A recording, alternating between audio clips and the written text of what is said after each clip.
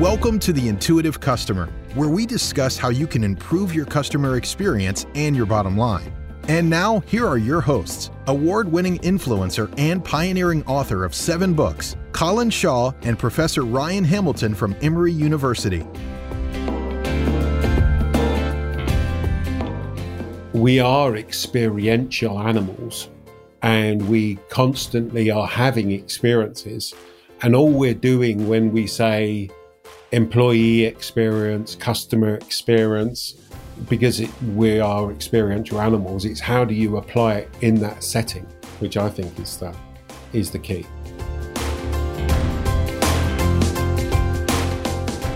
If I'm an employee in an organization, my experience is overwhelmingly going to be driven by interactions with my manager.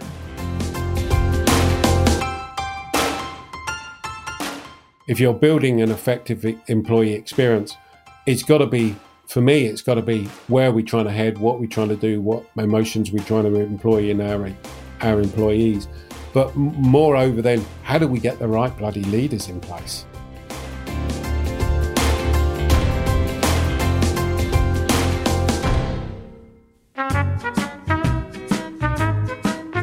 So Ryan, have you ever read a book called The Service Profit Chain by Earl Sasser?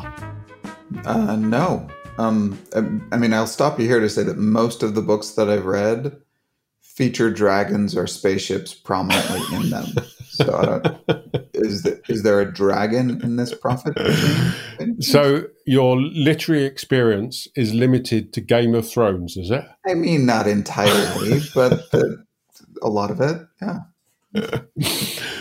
No, this is a book that I read a number of years ago. I actually went to Harvard for one of their courses about customer service years ago, and one of the books that they talked about was this service profit chain. And the reason I raise this is because for the very first time, and this was literally 25 years ago, they said the first thing that you have to do when creating a great service experience, or service excellence, as I think it was called then, is you have to focus on your employees. And ever since then, I thought, yeah, that's a bloody good point, you know? Mm-hmm. So today we have a pickle, and we have a pickle from Praveen Kumar. So thank you, Pickle. No, thank you, Pickle. I called him Pickle. Sorry about that, Praveen. Praveen, that's the highest compliment Colin could pay anyone. And we all aspire to be called Pickle. Maybe that's his middle name. It should be. You know. Praveen Pickle Kumar. Praveen has written in saying, is employee experience a fad? And how do you go about building a great employee experience?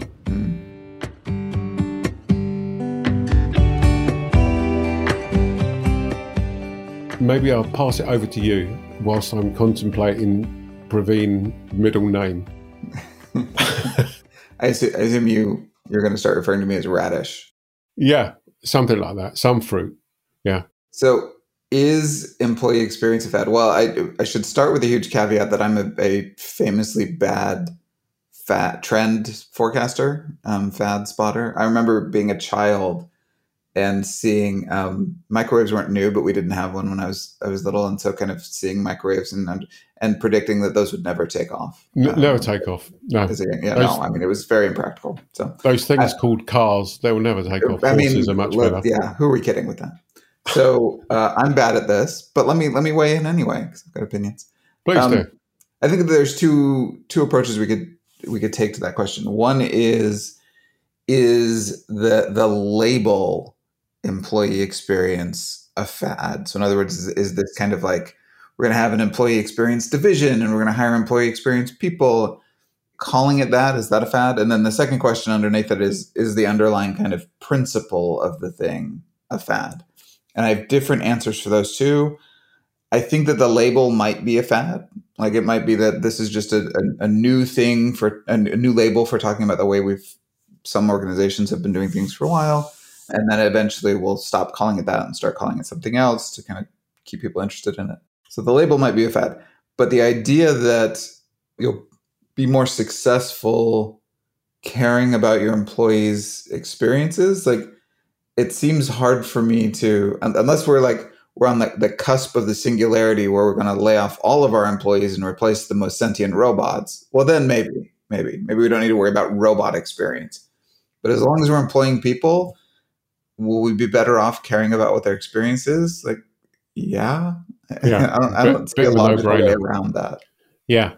No, I agree. I mean, ever since I read that book, I thought to myself, it's a bit of a no-brainer. The way I've always described it is, imagine turning around to someone and saying, hey, Ryan, you go and be really nice to that customer. And if you don't be really nice to that customer, there's going to be a real problem. And you get in here at 6 o'clock in the morning. I don't care if you're not employed until 8 o'clock, you're in here. And so is that going to affect how people, the loyalty they have to the organization and all the rest of it? Then clearly it does. And not only that, I mean, it's just bad leadership and everything else. So I think the key thing for me is that the key word in employee experience, just like in customer experience, is the word experience. Yeah. Which basically, for me, sums it up. We are experiential animals, and we constantly are having experiences. And all we're doing when we say employee experience, customer experience, you could go on, couldn't you? Vacation experience, family experience, sports team experience. It's the same thing, but because we are experiential animals, it's how do you apply it in that setting, which I think is the key. Yeah, I'll say, and I know you've mentioned this before. When talking about customer experience, you've talked about going into organizations where somebody's decided, well, I guess we need to care about this customer experience thing. So let's hire a person, give them no budget and no authority, and kind of let them rant in a corner for a while. And eventually they'll quit, and then we won't have to worry about it. And so I worry that if this is a trend, if it is kind of a fad, that you might see a lot of unhealthy organizations like, well, our employees are unhappy and we've got large turnover. Let's hire an employee experience person and put them in a corner and give them zero budget and zero authority and then blame them when things don't improve. I think like customer experience, employee experience, if it's going to work well, has to be diffused throughout the organization. Like everybody it's a management approach. Am I going to treat my employees as people? Am I going to appreciate that they have a set of needs beyond just the salary that I'm paying them, that they have goals, that they have things that they want to work towards, that they have needs outside of their work. And if we start to care a little bit about that, then they'll do their jobs better, all those kinds of things, as opposed to treating them like cogs in a machine where we can use EX to like whack them on the head a little, squeeze a little bit more juice out of them. Sure. What's a trick you can show me? Like that makes me nervous. If instead it's a principle that like CX, where it's like, well, everybody in the organization needs to care about this, then I think it's great. And I think that would do some good.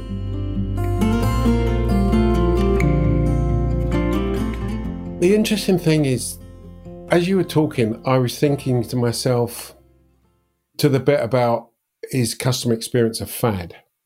Is this something that is employee actually just experience? Yeah. Right. We can have a separate debate about customer experience being a fad. Yeah. No, absolutely. Yeah, and that would be another interesting debate, to be honest with you. It may be a fad that's lasted 20 years, but there you go. But the point I was trying to get to was, so you talk about having someone who's in charge of employee experience. The thing I was mulling over was, so isn't that HR's job? Yeah. And then I was thinking, yeah, well, I could say the equivalent is true for customer experience, i.e., isn't that customer service's job? But the answer I would give about customer experience would be no, customer service is part of the employee experience. And I guess, thinking about it now, I'm arguing against myself.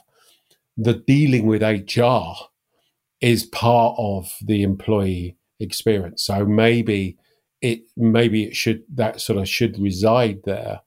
But I think overall, can I push back on that? Yeah, go on. Like I think HR can play, and my brother works in HR. We've had those discussions about this. I think HR plays a critical role. But if I'm an employee in an organization, my experience is overwhelmingly going to be driven by interactions with my manager. I agree with that. I think I was trying to draw the parallel of, do you need someone who is in charge of leading it within an organization? So let's go to customer experience. Yeah.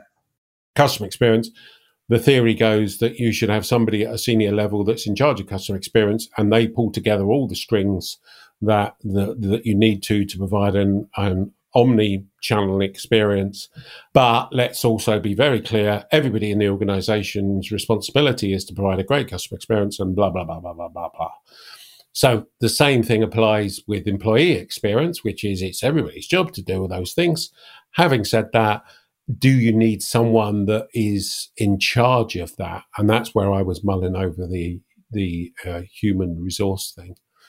But I mean, let's say at the very beginning, or let me say at the very beginning of this discussion, that I think that this is really simple. I think that you can very simply just turn around and say, everything we've talked about on these podcasts, and I've been working on for 20 years in this area to do with customer experience, is exactly the same as employee experience, because guess what? You're talking about a person. And that's the key. How that manifests itself is the interesting bit. So I would advocate journey maps. I would advocate thinking about the employee and the different journeys they go on. So the joining, the recruitment experience, the training experience. And I would advocate drawing out our employee journey of what they're meant to do. I would advocate that a key question becomes, just like with customer experience, then if you are to, what's the experience that you're trying to deliver? So last week we actually recorded, didn't we, a podcast on the 7 key strategic questions. You could just put those questions really to HR, not HR, to the employee experience as well. So it's the same thing. Yeah. No, I agree. So I think the interesting bit though becomes, how do they apply? So let's turn our attentions to, so if we were to look at some of the big theories like peak end rule, loss aversion, prospect theory, the heuristics, the multitude of heuristics, etc. How do they apply? How would they manifest themselves in an employee experience, and when would you use them? Any thoughts? I mean, we literally could go through the list. I'll highlight a couple that kind of come to mind. One of the big insights, if I only have a half an hour to teach people about behavioral science, I start with reference points. I think it's one of the real key insights. If you want to understand people, figure out what is it that they're comparing you to, because that drives a lot of how we evaluate things. You hear a lot of stories about employers not wanting employees to discuss salary, which, depending on where you live, may be an illegal request that management is making. In some places, it's protected by law that you're allowed to talk about that. Okay. But you can understand why management doesn't like that, and it comes down to reference points. I may be perfectly happy with my salary. I think that I'm getting paid just fine, until I find out that Bob, 2 offices over, is doing the same job I am, but being paid, $20,000 a year more. That Bob is a bloody idiot, mate. Well, and he's not even good at his job. I mean, let's be honest. So as soon as that reference point is made available, now all of a sudden I'm very unhappy with my salary, whereas before I was. So if you want to know how and this isn't limited to just salary, if you want to know how your employees are going to evaluate any part of their job, figure out what they're comparing you to. Are they comparing you to other employees in the same industry because enough people have kind of switched jobs? Are they comparing you to what it was like here last year? Right. I think that's part of the problem that a lot of firms are having going back from remote work to in-person work, is nobody had an expectation of working remote, and then COVID hit, and now everybody was remote. And then now the businesses want to come back, but now the employee's reference point is, my life was pretty great when I could work remote. My life was a lot easier. Yes. And so with that reference point, what before was perfectly acceptable, commuting for an hour each way, and then working in a noisy, distracting environment, and not being able to handle small tasks during the day, all those things were perfectly acceptable until I had a different reference point. And now I'm viewing them as losses. Now they are much less. So that would be my first insight, is what are your employees comparing every aspect of their experience to? And if they don't have reference points, can you provide them with reference points, make them realize that, oh no, things are actually pretty good here. You don't realize, but compared to what other firms are doing, that we're doing a lot that can help increase the positive experience that people have.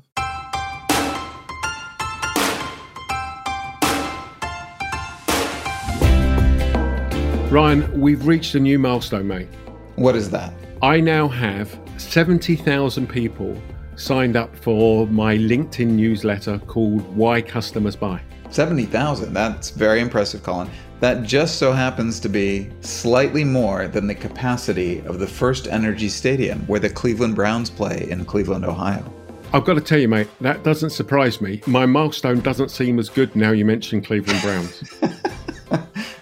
Hey, beating the Cleveland Browns is still an accomplishment. It still is. It would be for my 5-year-old, but not for most football teams.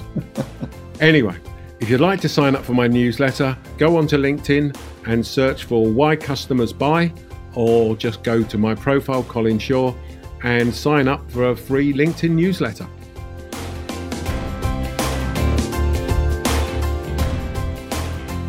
Just building on that, because you said it at the end, a reference point is also an expectation, effectively. Yes. Yeah.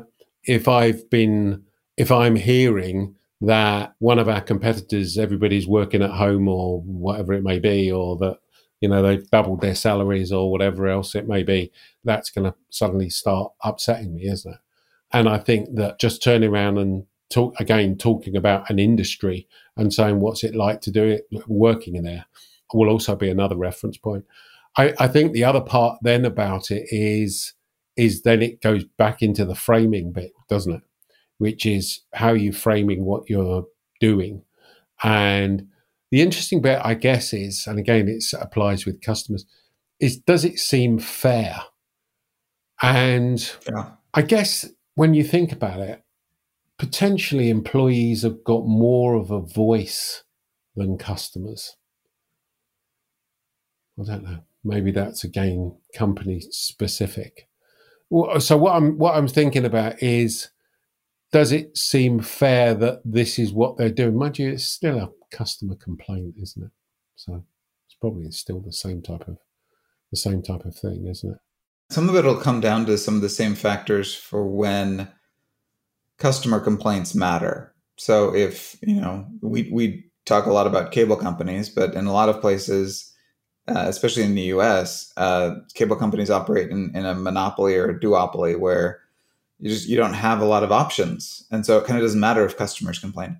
If your employees don't have a lot of outside options, then a lot of times it doesn't matter how unhappy they are, like they got nowhere else to go. If, however, you are operating in a highly competitive labor market, as a lot of firms are now, then you really need to care, because your employees have options and they can leave you just like your customers could if you're competing in a competitive marketplace. Yeah, no, absolutely, and that becomes the key issue, doesn't it? The interesting bit is it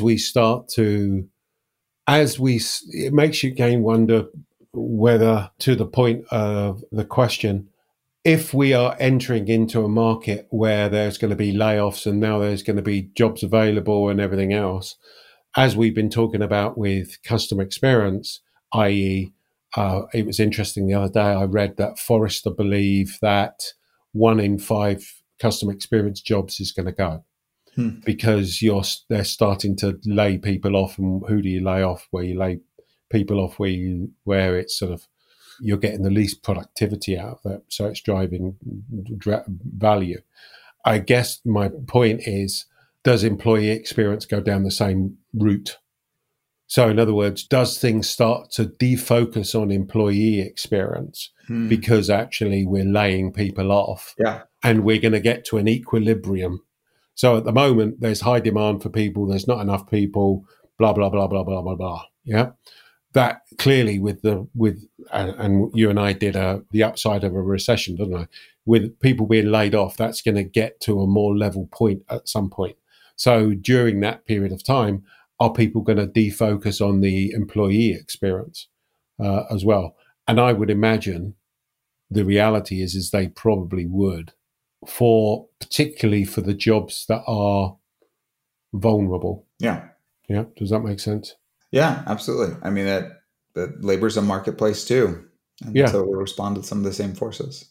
So let's go back to the second part of Praveen's question, which is, so how do you go about building a great employee experience? Any thoughts? Reference points is one. Like, can you figure out what people are comparing the aspects of the reference to? Another couple of chestnuts that you and I love to return to that I think also apply, I would look at segmentation. So employees are not all the same and they want different things. I'm thinking about what's been going on over the last month or two at Twitter, where lots of people were laid off, and then they were kind of given this threatening email saying, if you're not willing to be hardcore, then you should show yourself out. What's been surprising to me is not that Twitter shed 50 to 80% of its employees, but instead that there are still some people who are there. Sure. I assume that these people have options working in Silicon Valley, but there's some people who are still there. And it speaks to the fact that people have different goals and different things that they want. And, I worked at a startup briefly years and years ago, fresh out of college, and it's very exciting. Putting in those long hours and really feeling like you're making a difference and moving things forward. But that, the thought of working that kind of job now, when I have kids and I have other things that I want to get done, is not remotely appealing to me.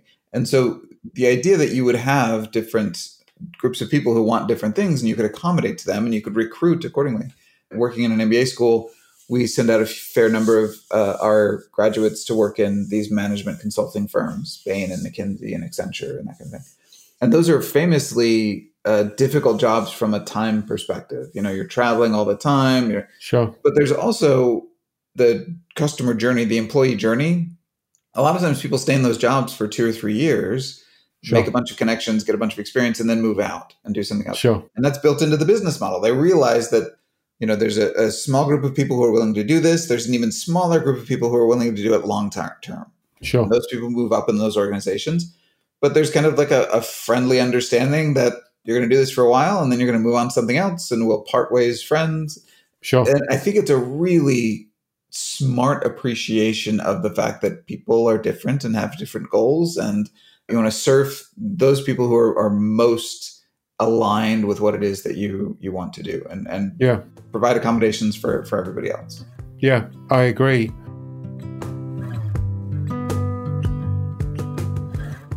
Praveen, to answer your question, for me, it goes back to those same things. What's the employee experience that you're trying to deliver?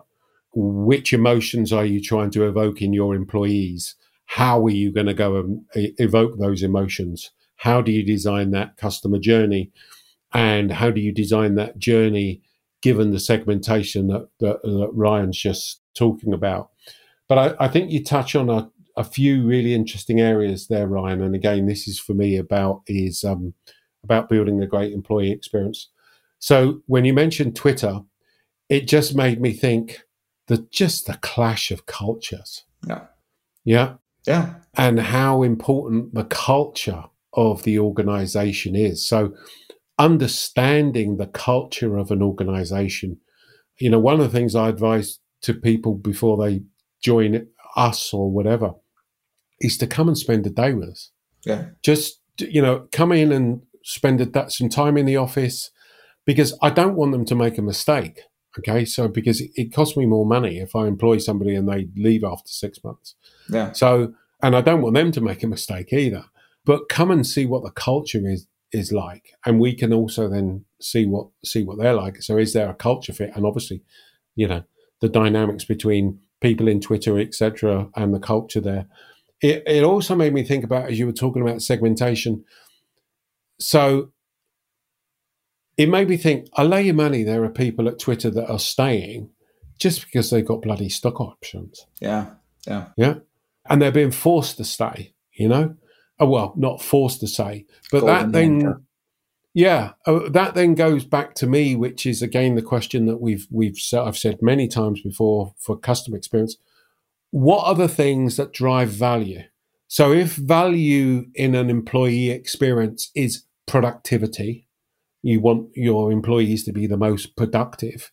If another driver of value is tenure, so you want someone to stay with you a long time, if you want someone to be productive and perform well, etc., then what things do you need, which buttons do you need to press to ensure that that happens? It's the same thing as customer experience.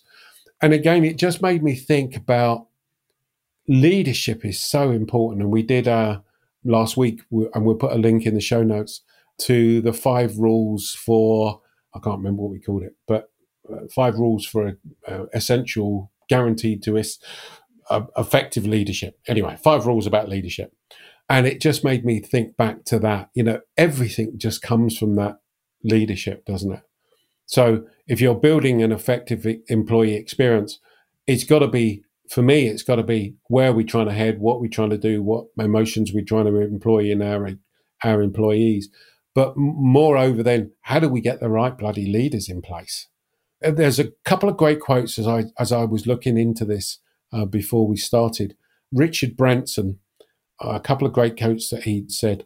One is, look after your staff and they'll look after your customers. It's that simple.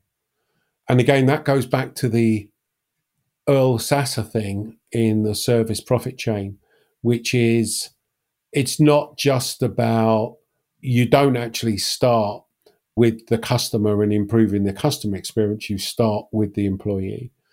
The other thing is, which I thought was a great quote from Branson, which is, train people well enough so they can leave, then treat them well enough so they don't want to.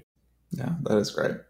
And I thought, yeah, that's right. I always remember I had this guy that was in one of my teams called Dave.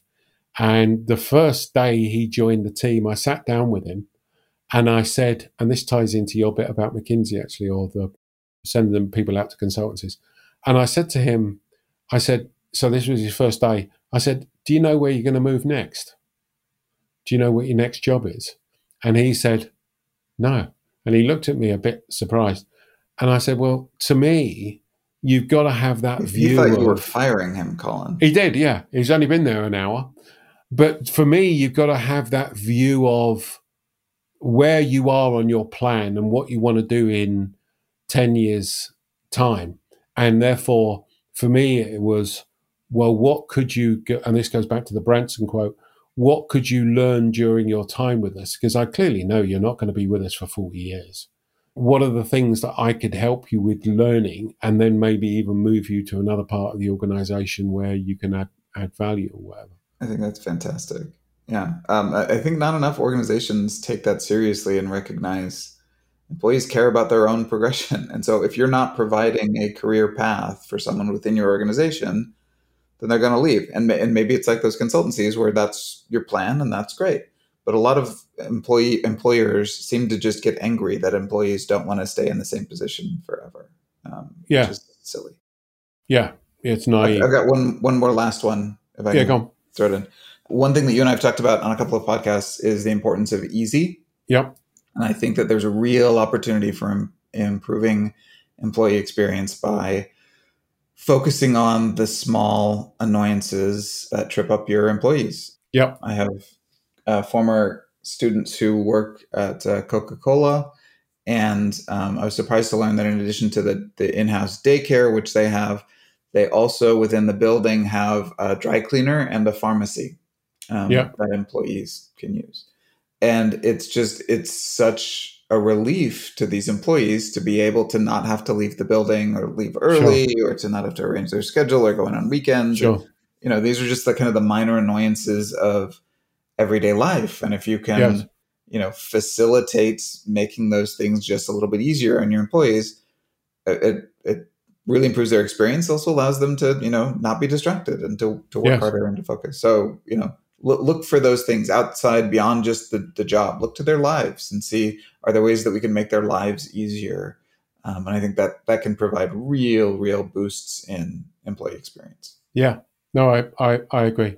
My last piece of advice would be just go back over the 5 years we've been doing this podcast, listen to all of them, and substitute the word customer for employee, because it's all the same stuff, because you're talking about a human being. You won't go far wrong if you do that. And the danger is that employee experience is, the title is a passing title, but the importance of it will never pass, because it's absolutely vital.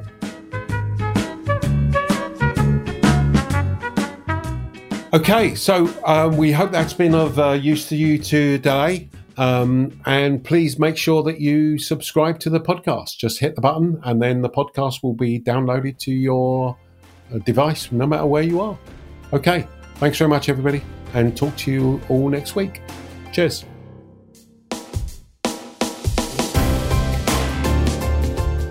This has been The Intuitive Customer with Colin Shaw and Professor Ryan Hamilton. But it doesn't end here. Just go to beyondphilosophy.com/podcast to find all of our shows, access free tools and resources, and subscribe, won't you? That way you'll never miss a show. That's beyondphilosophy.com/podcasts. We look forward to talking with you next time on The Intuitive Customer.